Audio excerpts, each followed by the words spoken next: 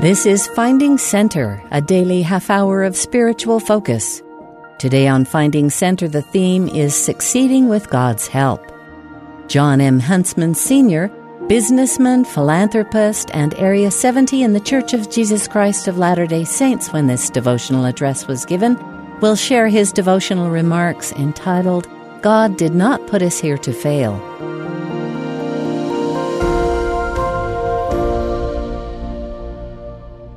I am so privileged to be invited to this world-class university. And Karen and I thank you, and we thank Rachel and Rebecca for your participation through prayer. Speaking of Rachel and Rebecca, it is such a great honor to have Elder M. Russell Ballard in attendance today. He is a dear and treasured friend, a true brother to me in every way. We have traveled the globe together in the Lord's work. Our son Peter married Elder and Sister Ballard's daughter Bryn. Thus we jointly claim 8 grandchildren, including Rachel and Rebecca. I allege that the Huntsman gene pool provides these grandchildren with handsome features and warm personalities. Since Elder Ballard outranks me, he usually gets the last word. And he professes the Ballard genes provide the grandchildren's spiritual guidance and testimonies. We won't take this discussion any further. I am truly honored to be here today. May I begin with this simple sentence. God did not put us here to fail. I would say to you, have faith in yourself. Believe in what you are doing. And most importantly, be a person of integrity. It is totally up to you and no one else how your life evolves. Many would like to think that our parents, our professors, or even our bishops are responsible for our future. What we become, who we are, and the footprint we will leave in life is based entirely on our own determination, hard work, education, and sacrifice. Our Heavenly Father expects the best from each of us. We must believe in ourselves. Don't give in when the going gets rough. You are laying the foundation of a great work, and that great work is your life. Never cut corners, demean other people, or waste time hanging out. Decide who you are and what your goals entail. Then go for the roses. Life has little regard for those who waste time. My father and grandfather were rural school teachers in southern Idaho and in Utah, and it was my hope to someday follow their example. But I refused to forsake my dreams, and each day my mind was filled with new ideas and hopes and aspirations. I would never listen to anyone who spoke negatively, nor acknowledge that there were shortcomings which could not be overcome. I always thought that the key to life is to find happiness in any given place or time while remembering the great scriptural axiom, quote, men are that they might have joy, end of quote. People around us cheer when we are happy and positive. Self-pity is the most negative quality of the human spirit. Thus, when one is happy and positive and truly believes in himself or herself, great achievements lie ahead. Throughout life, in my heart and soul, I wanted to explore the world, to reach into the unknown, to travel beyond my childhood boundaries. It is so important that we each live our own dream, not someone else's dream. If what you are doing in your life is not your own dream, then whose is it? Perhaps I can best explain this through a personal experience. When I was the age of many of you and was attending college at the very challenging Wharton School at the University of Pennsylvania, things weren't going great, at least not academically. It was a struggle for me simply because I didn't apply myself to the rigorous studies. After my sophomore year, I went home and visited with my father. He encouraged me to change my major and to attend a college that was not so difficult. I thought about taking an easier route and remember the wise statement a radio commentator had recently made. He stated, quote, "Difficulty is a one excuse history never accepts." I returned to college my junior year, a reinvigorated new person. I applied myself, I studied diligently, my grades skyrocketed, and upon graduation 2 years later, I was awarded the university's highest honors. Thus, I realized between my sophomore and junior year that it was my dream I must live and not my father's, and that I must achieve it through adversity and hard work. Making dreams become reality requires great sacrifice and determination. Most people are content to just coast along. Many really don't like to apply their talents and abilities or to put in long hours of work. But to achieve any dream and to make something truly remarkable happen in our lives, we must face adversity head on, and we must overcome all of the obstacles in our pathway. Today, obstacles are significant. They are everywhere. It is easy to become a prisoner to abusive behavior when we think there is no possible way out.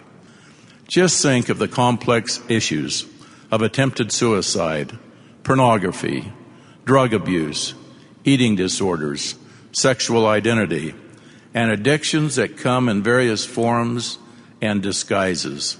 These are very real challenges to many people.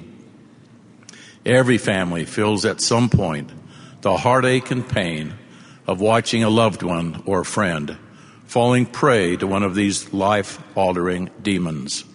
Once ensnared, most individuals believe they have little chance of escaping. But I say unto you, your life's dream can be achieved. These demons are momentary setbacks. Do not succumb to desperation. Don't get down on yourself. You can create a pathway to success. There is a road to recovery, and many of us have traveled that road. With regained balance and confidence in life, we can make it. Our dreams can be fulfilled. We should never give up hope. We must follow the example of the little train that could, trying to pull its load over the mountain. I think I can. I think I can. I think I can. Today, the economy represents a challenge that we have never witnessed before. Some of our families have lost their homes. Some of us, or perhaps our relatives or friends, have lost their jobs. Almost everyone has lost something or has been diminished in some capacity. May I suggest to you that contrary to public opinion, there is much to be learned from the lessons of our times. Benjamin Disraeli, a former Prime Minister of England, stated, quote, "There is no education like adversity," end of quote. And it was Sir Winston Churchill, another great British Prime Minister, who led that nation through the unrelenting struggles of World War II, who stated, quote, "We receive our inspiration from the mountaintops, but receive our maturity from the valleys of life," end of quote. Many of us here today are either going through one of the valleys of life or will someday experience one of these challenges or moments of adversity. Remember that adversity determines our character. During times of trial and tribulation, I often think of the prophet Joseph Smith and the many adversities that afflicted his life. The Lord brought peace unto his heart during one of these times when he stated, quote, "My son, peace be unto thine soul. Thine adversity and thine afflictions shall be but a small moment," end of quote. It is always interesting to observe how people react during times of crisis.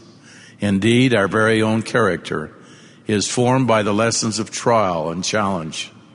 Character, in turn, emerges within each of our hearts and minds to establish our own personal set of standards, or as the outside world would refer to it, our personal integrity. Integrity is critical to our lives and to our dreams of achievement, we must remember that without integrity, nothing else matters, and that with integrity, nothing else matters. Thus, personal integrity, shaped and fashioned and molded to a great extent by adversity and personal trials, determines the person or individual we represent to others. We must each remember that God did not put us on this earth to fail. We are His children. We are here to succeed. The obstacles placed before us will be many, and in certain cases, we may even falter or even fail.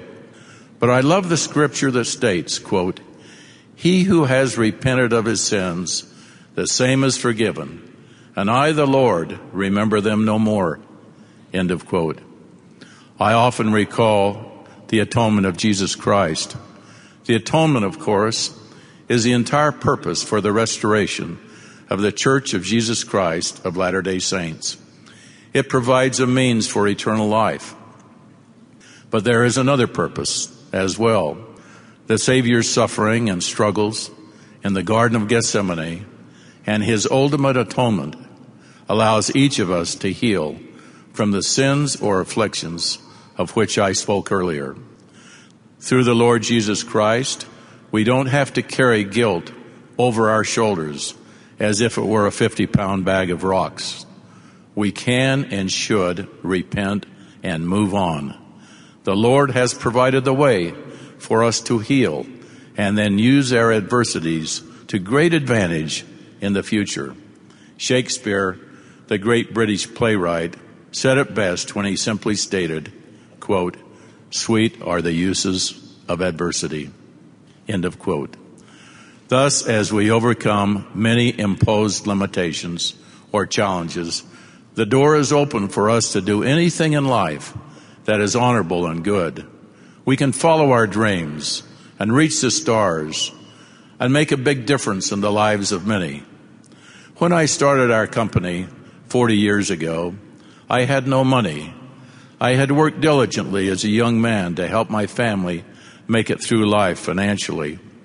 Although a scholarship had been awarded to me to attend one of America's most prestigious universities, I worked through college to pay for those extra costs that scholarships don't cover. Then for several years after graduation, I worked for a small company to gain experience and wisdom. I went to graduate school at night and received a master's of business administration while having young children at home and while serving in a bishopric. Thus, after much preparation, when I decided to form my own company and asked the banks for a loan, but was rejected, I said to myself, "No is only the beginning of the conversation." Filled with confidence, I returned many times to the banker and finally wore him down. He granted me a meager loan, and I began a small business. Step by step, and acquisition by acquisition, we grew and expanded. On many occasions, as we built the business, various bankers, attorneys, and accountants would tell me it was impossible to proceed, but I forged ahead because I genuinely believed in myself and was adamant that no one else was going to determine my own personal destiny, and no one else but you will determine your personal destiny. I thought often of my great-great-grandfather, Apostle Parley P. Pratt, and his tribulations as a missionary in England, as a first missionary in South America, and as one of the first missionaries in the Pacific Isles. He was turned down repeatedly. He was mocked. He was jailed with our prophet Joseph Smith, but he was never discouraged. So how could one of his grandsons possibly give up a great opportunity to open doors for others without trying repeatedly to accomplish the objective? Throughout these early years, the thought came to me repeatedly that difficulties in life are intended to make us better, not bitter. Roadblocks always seem to surface, but slowly over the years, with determination and prayer, a great business evolved. Has it been a challenge? Of course it has. Almost every day is a struggle for many of us. But we must remain positive. Nothing comes easy. Next year, our company celebrates 40 years as a reputable global enterprise with a respected name. We have fought every day honorably and with fairness to forge ahead. Challenges will affect us every day. We refuse to fall for pyramid schemes or get-rich-quick gimmicks. They are all guaranteed to backfire.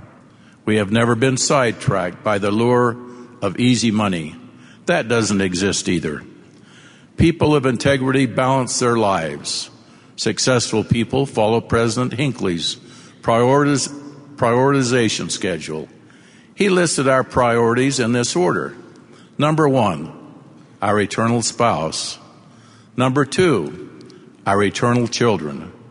Number 3, loyalty to our employer or profession. And number 4, commitment to our church calling. Number 5, attention to one's personal fitness and health.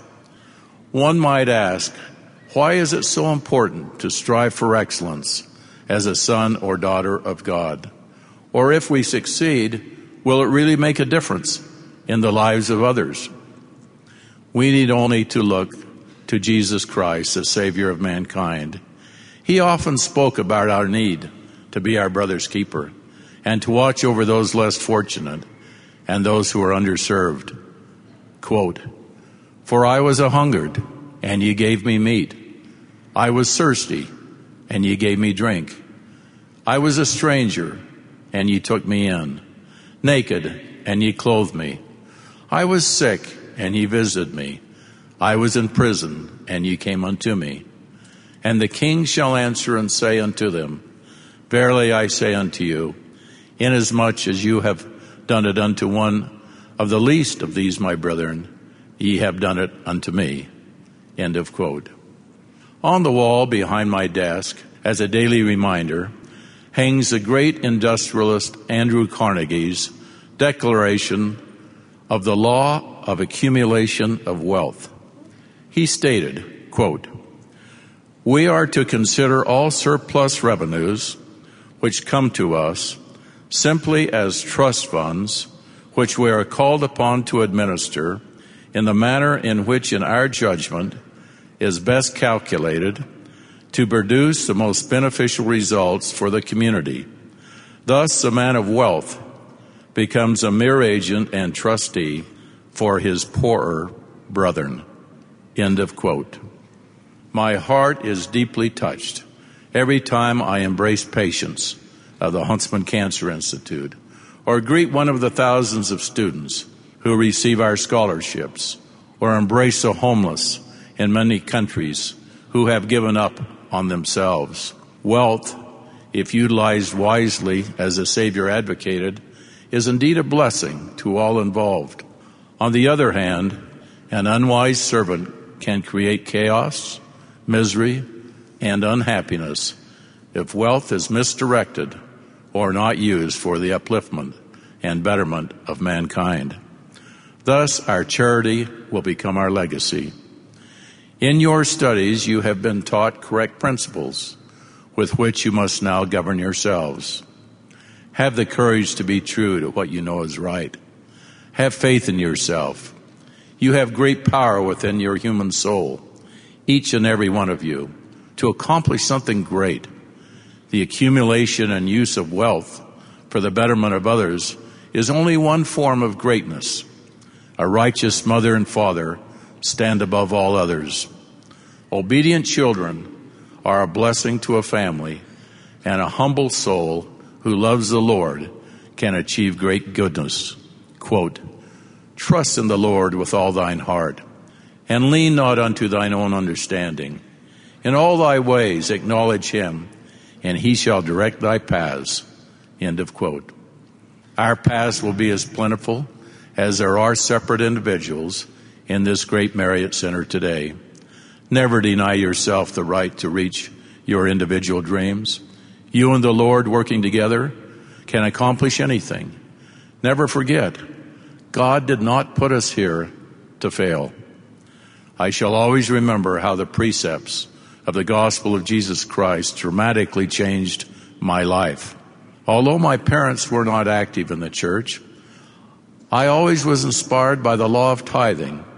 It was a great honor as a young boy to make an appointment with my bishop to pay 50 cents or $1 or $2 tithing, earnings from delivering newspapers or mowing lawns or cleaning out grocery stores. Little did I know that this simple habit would affect my life's work. In 1970, at the age of 32, I was appointed by the President of the United States to oversee the welfare, social services, and Medicaid program for the entire United States. It was an enormous task for a young man, but I thrived on my new appointment in Washington, D.C. as part of the presidential administration. Several months into that appointment, I received a call from the White House Chief of Staff, who asked me if I would immediately come to a meeting in his West Wing office. Nervously, I was interviewed for the next 2 days to determine if I was the proper candidate to become Special Assistant to the President of the United States and also serve as White House Staff Secretary. I had to pinch myself several times to realize that here I was, a young man born and raised in southern Idaho, and now one of 14 candidates to possibly become one of the president's right-hand men. Near the end of the second day, the White House Chief of Staff looked me squarely in the eyes and asked a most improbable and unexpected question. He asked, quote, "Are you a full tithe payer in your church?" Yes, he injected the word full. Without hesitation, I said, "Yes, sir, I am. I always have been. It is an honor for me to pay a full tithing to my church." He said, quote, "No one here in the White House is a member of your faith, but I know enough about your religion to know if you are a full tithe payer, you are a person of integrity. Thus, I am recommending you to the President to become his next assistant." End of quote. The very next day, I moved my offices into the White House. It was a humbling but joyful experience to know that the result of honoring the priesthood and paying a full tithing not only brings the joys of heaven, but also at times like this, it can bring the honors of men. I have always remembered the wise counsel of President Harold B. Lee. He, like the prophets of the Lord before him and after him, helped guide and direct our lives during this mortal journey. I love President Lee. He made a profound statement on one occasion that I have always remembered that applies to many situations. He said, quote, "Stay true in the dark and humble in the spotlight." End of quote. President Lee was simply telling us what we have been discussing today, that if we are men and women of integrity, we don't need to wonder what happens when the lights go out. We have predetermined our course of action, and it is to become a person of honor and integrity. One might question the survival of integrity in today's marketplace of deceit and dishonesty. May I share this personal story with you, which I hope will show that this is possible. Some 24 years ago, my young business was struggling. I needed a partner. A recent economic recession had been devastating to our earnings. I decided to sell 40% of our company. We would retain the other 60%. We found a willing and able buyer. After much discussion, we arrived at a price for the 40% valuation. We shook hands on the deal. Then it painfully took more than 6 months for the buyer to write the contracts that provided a legally binding agreement between us. During that 6-month period of time, our earnings had increased dramatically, and the business was in a rapid growth mode. Sales were the highest ever. Financial consultants on Wall Street told me that the value of the 40% of our company, which the buyer and I had agreed to 6 months prior, was now worth 5 times the original amount. Things had changed. Moreover, the first oral agreement, our lawyers told me, was not binding because no legal papers had been signed. Since nothing had been signed in the beginning, and since our agreement was based only on a handshake, the buyers felt an obligation to pay a higher price. I admired them for that, and our business desperately needed capital. We were expanding aggressively throughout the United States and some foreign countries, and I had many bills to pay. But I informed the buyers that we must stay with the original agreement. I would not increase their cost. My behavior shocked the entire industry. They could not understand why I would not take hundreds of millions of dollars more. But I was confident that this was the honorable thing to do, and explained to them, a deal is a deal, and a handshake is your bond, and I will not vary therefrom. When the president of this large international company that had purchased the 40% passed away, though I didn't know him very well, his family asked me to speak at his funeral. It was truly a great honor. I mention this story to you, brothers and sisters, with gratitude for the power and spirit of the Holy Ghost. The Holy Ghost acts within each of us as a moral compass. It tells us what is right and what is wrong. We always know when we are not doing the right thing. Patterns of integrity for life should be formed in our youth. Then we never have to struggle with the answers. The Holy Ghost is there to prompt us, and we never have to reason to those promptings. Acting on them can have a positive and powerful and remarkable impact in our lives. Remember, God did not put us here to fail. Always keep in mind, nothing meaningful can come your way without integrity, and integrity is often challenged by adversity. Never let the accumulation of wealth in itself be a goal. Be creative, work hard, surround yourself with bright, honest people. Be a straight shooter and follow your dreams. But above all else, believe in yourself. And between you and the Lord, your dreams can and will come true. And in your pursuit of your dream, never, never forget others. It is a privilege to serve others. And I thus close with this poem by John Donne. No man is an island. No man stands alone. Each man's joy is joy to me.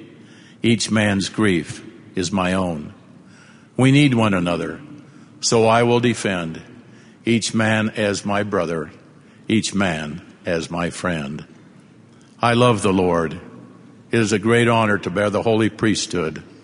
I revere and sustain our beloved prophet, Thomas S. Monson, and I leave with you my testimony that God lives. He is my Savior and Redeemer. The Church of Jesus Christ of Latter-day Saints is restored upon the earth as a blessing to each one of us. I also testify that God will not place adversity in our path without giving us the strength to rise above it. In the name of Jesus Christ, amen. You've been listening to Finding Center. Join us every weekday for a half hour of inspiration and spiritual focus. Today's theme was Succeeding with God's Help. John M. Huntsman Sr. gave his talk entitled, God Did Not Put Us Here to Fail. Speeches on Finding Center are often edited for broadcast. Find links to the full talks and access the rest of our Finding Center episodes on the free BYU Radio app, available wherever you get your apps.